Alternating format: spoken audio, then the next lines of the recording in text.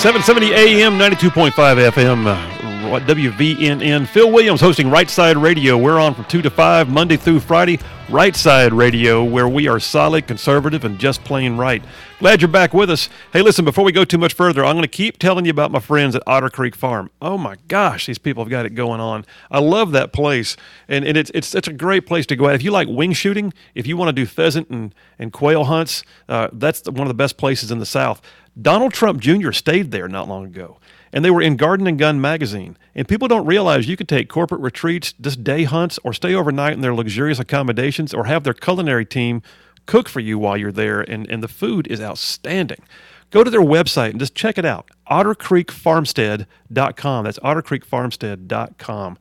They are a sight to behold. Hey, listen, I am glad to have somebody come on the show with us right now who's been serving the nation and the state for quite a while.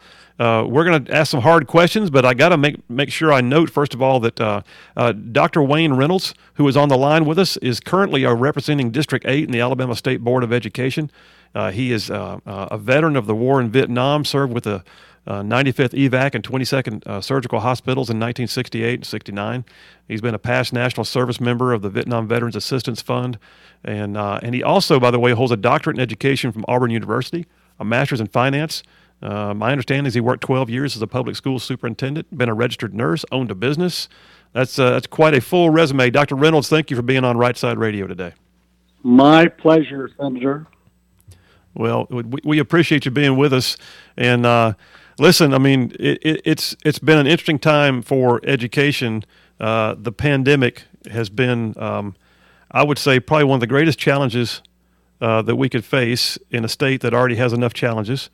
But just for a second, if you would, talk about the fact that the pandemic year may have created a gap in some kids' educations, or for that matter, just was difficult to overcome.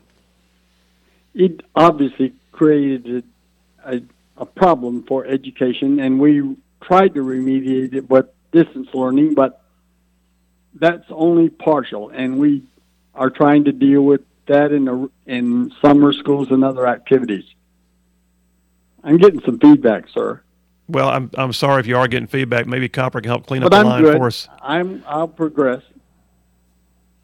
We'll go right ahead. So you were talking about the pandemic and going to virtual education, but yes, at the same time, not everybody even had the opportunity for being able to log in because they didn't have good internet access.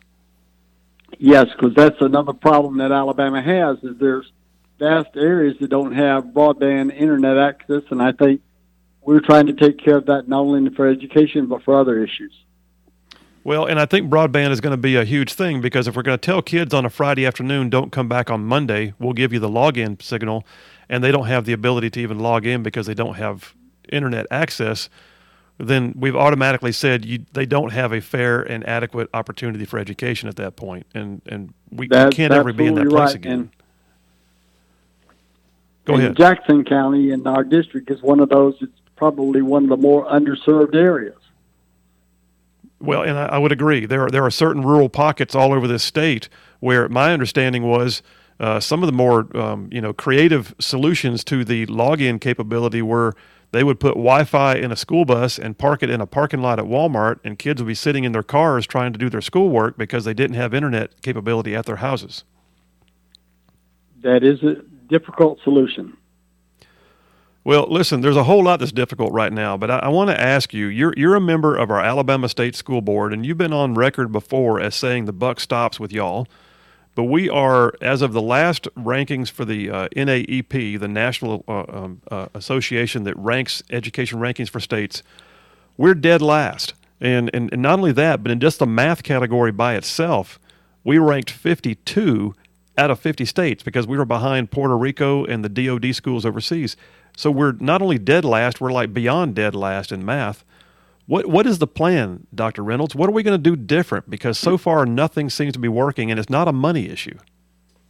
Well, Senator, one of the things that we're doing is we adopted a new math curriculum, and we're tying performance to education standards. As you know, there's a law passed that third graders that are not up to grade level will be retained, and that's currently in progress because the legislature tried to extend that for 2 years, and right now the governor vetoed that. So we're trying to implement standards and stepwise to ensure that we raise at the lowest levels performance and let it increase at other levels. It is a problem.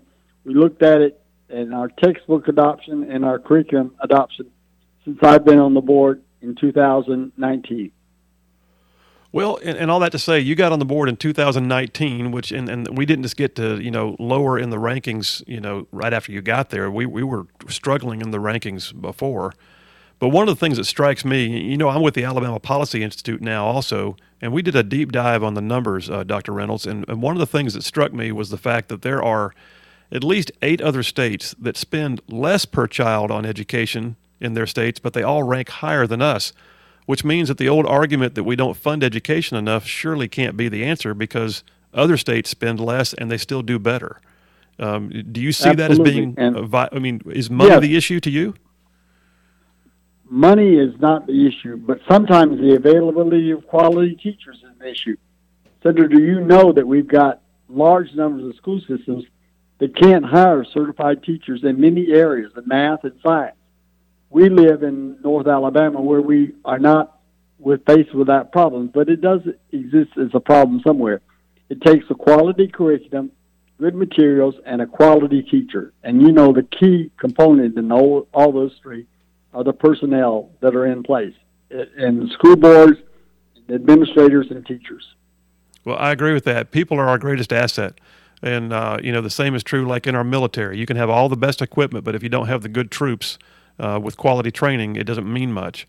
That being said, I think we did see legislation passed just in the past session, just this year, that it enhances the ability to recruit STEM teachers and to get them into the ranks and even encourage them with pay raises if they will choose to go to certain geographic locations that are otherwise disadvantaged. Is that right?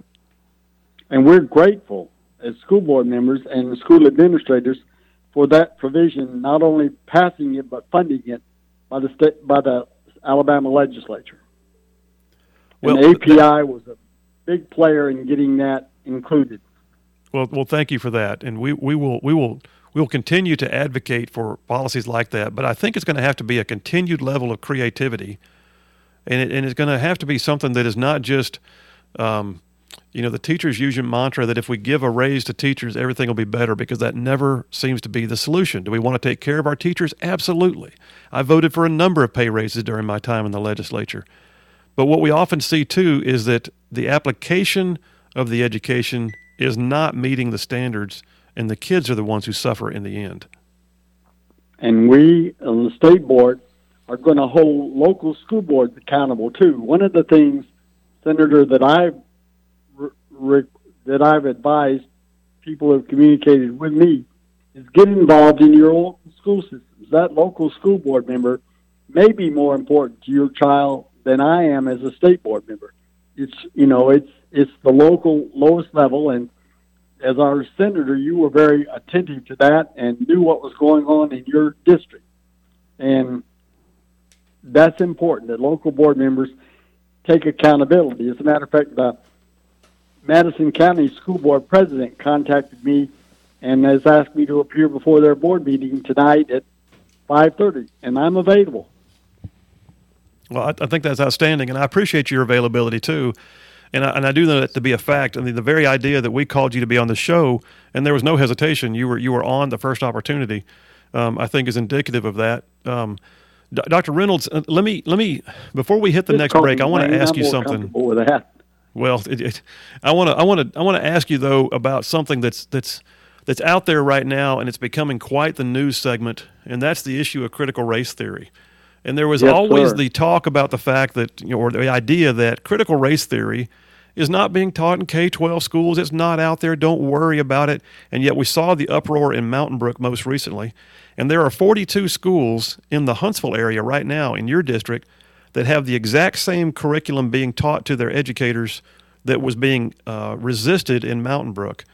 And the National Teachers Union came out recently and said they're going to fight to keep it in. And the ACLU took issue with a letter that I wrote to you about keeping critical race theory out. What is your position as a school board member on critical race theory in schools? Well, first of all, it's not part of our approved curriculum. Secondly, I was directly involved with some of the concerns about Mountain Brook, and what the Mountain Brook Schools Board did was they employed a group to bring in curriculum and didn't look at it. And after it was drawn, the attention was drawn to it specifically by the members of the community, the board withdrew their relationship with the Anti-Defamation League, and the City Council of Mountain Brook said they weren't supporting. So some things go on that are not approved. And if it's going on in the 42 schools in your area, in our area, then Superintendent Finley should look into it, and I will ask her to. And I know if you've communicated with her, she's responsive. I don't know what degree it's gone to. If anybody reports me any specific schools, or if you send that to me because you've got my email address, I will address that with whatever superintendent's involved. Well, and I appreciate that, Dr. Reynolds, very much. And we are going to go ahead and, Copper, go ahead and cue up that break. We're going to go ahead. Dr. Reynolds, can you hang on through a short break? I want to come back and finish Absolutely. Our discussion about education. And I certainly appreciate your time today, and thank you for being with us. Folks, this is Dr. Wayne Reynolds. He is a member of our Alabama State School Board. And if anybody knows what's going on, it would be him. And he's got his finger on the pulse, but we've also got issues. And Dr. Reynolds is discussing those with me. I want you to hang on through the break, because we're going to talk more about what it takes to get Alabama out of the bottom of the barrel and moving forward. This is Phil Williams, 770 AM, 92.5 FM, Right Side Radio on WVNN. We'll be right back.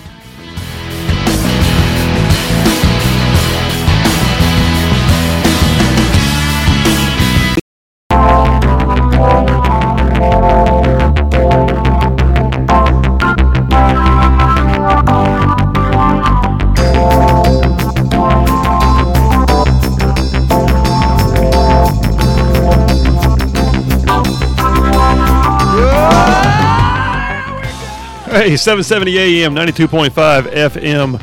Phil Williams hosting Right Side Radio on the News Talk Giant of North Alabama.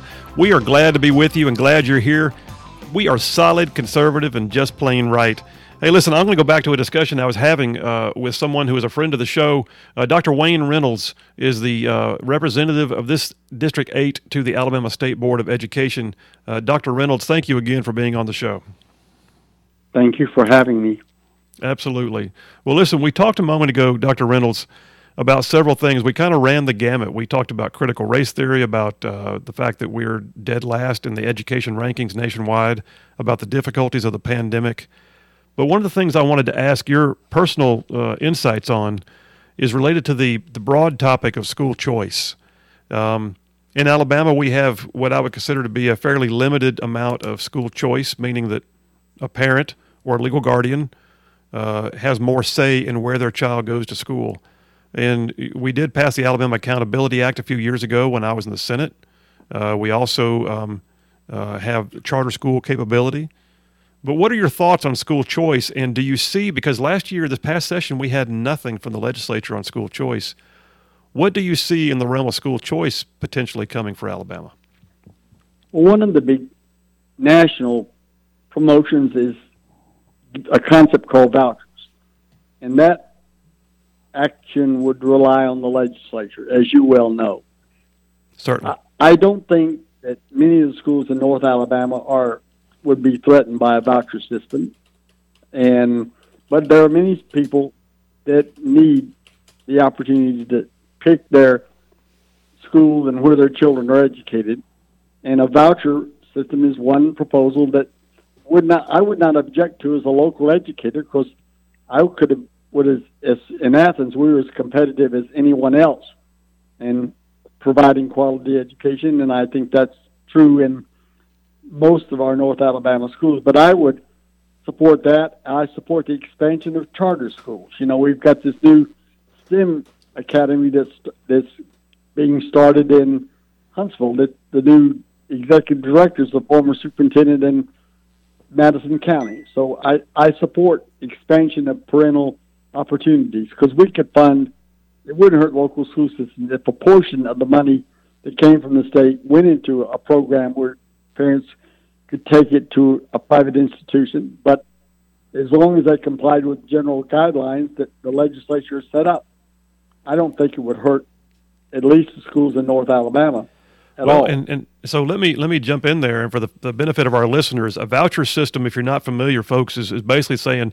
that the premise is, and I agree with this, the premise is that the dollars that are paid into the state, tax dollars that are paid into the state for the purposes of education, are there to educate the child, not necessarily just to fund the system. It's a philosophical stance that you have to kind of get your hands around first. And if you believe the tax dollars are there for the child, then they should have some kind of portability. That means if the parents are living in one zip code where the school is not serving their child's best interests, but they can see right down the street another zip code where there's a better school, they should be allowed to go there and their tax dollars go with them. And a voucher system is one form of doing that. In West Virginia, Dr. Reynolds, they just passed, I think last year, the most prolific form of, it's not true vouchering, it's more along the lines of an education savings account, but it's kind of the same thing. So you're saying that you would not mind seeing that as an Alabama State School Board member? I wouldn't. Also, within public school systems, transferring from one school to another. If your child was on for one school in a school system and wanted to go to another one, and I think they were doing that in the Athens City system with their elementary grades, you could do that. And there's some opportunity of freedom of choice to move from one school, which would, especially if it's a failing school, and you know you were involved in some of that legislation, to another school within a school system, not just completely leaving the system, but having choices within the school system. Because believe it or not, whether administrators admit it, parents seem to know the difference in quality in one school and another. Oh, they do. Parents definitely know. And by the way, that's one of the most important aspects of a child's education is parental involvement. And not every school has the same level of parental involvement, and I get that. But you're right, Dr. Reynolds. I mean, if you can see the opportunity for open enrollment, so we got two things there. We've got education savings accounts or vouchers, which is one form of school choice. The other is just pure open enrollment, where your dollars stay in the system, but you can go down the road to another school as a matter of choice, not just because it was failing you at the last school, but just because you want to go over there. And I do think that open enrollment, I mean, what that winds up being, in my opinion, Dr. Reynolds, that's like the free market, because people will go to the better restaurant. They'll drive past one restaurant to get to another because the other one is better. And the same is true of schools. If the teachers are game on and they are using every available resource at their disposal in a effective manner, the parents will find out about it and they will take their kids to the better school. And open enrollment just allows that to happen. And with public transportation, school transportation, it's possible a child could be picked up in your house and taken to a school far away and not cost the school system anything. And it's an incentive for everybody to improve. Because if you were a principal of one school, you don't like to see parents and students from your school go to another one, so you become competitive. As you say, that's a free market opportunity, and I think that exists within the Huntsville City system. I know of people that take their children to a different school or want to, and that benefit's available. Well, Dr. Reynolds, this has been a great interview. I'm encouraged. And if we're at 50th in the nation, but we can do some of the things you and I have just talked about, I feel like we can get out of that and move forward. Dr. Wayne Reynolds, member of the Alabama State School Board, thank you for being with the show today. Listen, I'm Phil Williams. You're going to want to hear this next segment. We're going to assemble the Grand Council, and we're going to see what Jeff Poore and Dale Jackson and I can collaborate on. Right Side Radio. We'll be right back.